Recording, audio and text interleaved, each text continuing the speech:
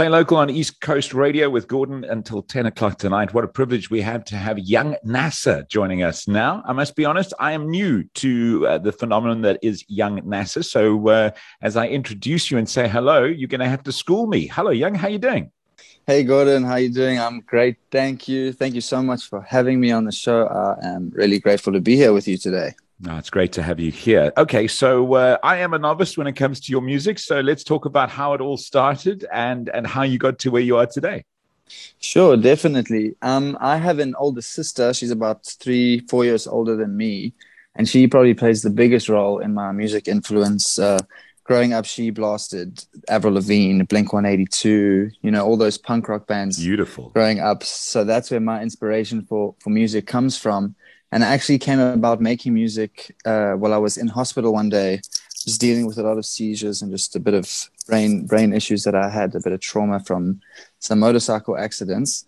And I decided that that's what I felt like I needed to do with my life. And I started it as a hobby just to help me get better and just recover. And it's now kind of turned into my career, to my day job, which has been a blessing beyond anything I can imagine. What a story, though. I mean, what an incredible story to sort of find yourself going through the trauma of having to deal with personal injury and then dealing with the after effects of that, and then sort of making your way into not your average kind of career. Yeah, definitely. I think it was a shock to everyone around me as well. I don't think they expected it out of me. Obviously, with COVID, performing live has not really happened very much. Have you been on stage at all since this all started, or has it all been in the studio and being creative and writing? To be honest, COVID really affected a lot of us, everyone in our industry. But for me, it was as my things were kind of starting to take off, COVID hit us, so I wasn't able to perform. But recently, since the restrictions have been lowered, I've been able to perform. We've had a couple shows. At least about 5 or 6 in the last couple of weeks that we've been able to go out and just, have a blast. And that's what I really enjoy doing, is being out there performing. I feel like it's kind of the reward we get for spending all the time in the studio. Yeah, I was gonna say, how good was your first gig back on stage? How amazing did that feel? Were you nervous? You were like, don't cough on me, don't sneeze on me, just enjoy the music, or what happened? To be honest with you, I was just so excited to be out around people and to be back on stage again. And it felt like everyone was just super excited to be out. Everyone had a good time. It seems like there's a different feeling in the air now that we're allowed to be out again. So it's just a great atmosphere. Yeah, I think we took things for granted until they were taken away from us. Now we really appreciate what we have, which is awesome. Let's talk about the brand new song, which is called Summer Nights. It's lining itself up to be a bit of a theme for summer. Explain more.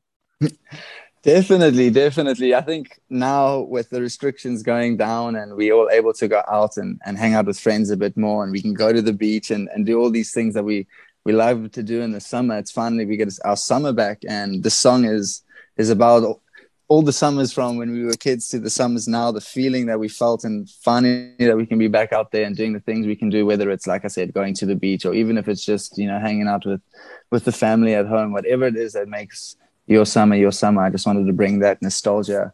And like you said earlier, there's a couple of rock elements in there, punk rock, trying to bring back the early 2000s just in a new way. So hopefully, it can be a little bit of a summer anthem for some people and just spread some good energy. All right, let's talk about how people connect with you and with your music. Where do they go? What socials are you on? Where can they download your music? How do they get their hands on stuff you've done before? They can find me on all platforms, major streaming platforms, under Young NASA. On Instagram and those kind of social medias, it's NASA World without the O in world after the late Juice WRLD. It's a bit of a tribute to that. Also another one of my music inspirations. Very cool. And then, there's a couple music videos out on YouTube under Young NASA. You can go check those out. And we're just preparing for the beginning of next year. I'm going to be dropping another mixtape. And so we're just loading the weapon right now, getting ready to fire off at the end of summer. And that's Young NASA, spelled Y-U-N-G, in case, and your English teacher is going to sort you out on that one, mate. And then on socials, you can follow at NASA World without the O, which I really like that. That's super cool. Thank you for taking the time, and so good to be able to play your song. And we hope to hear more from you next year when you release more. Please come back to the show.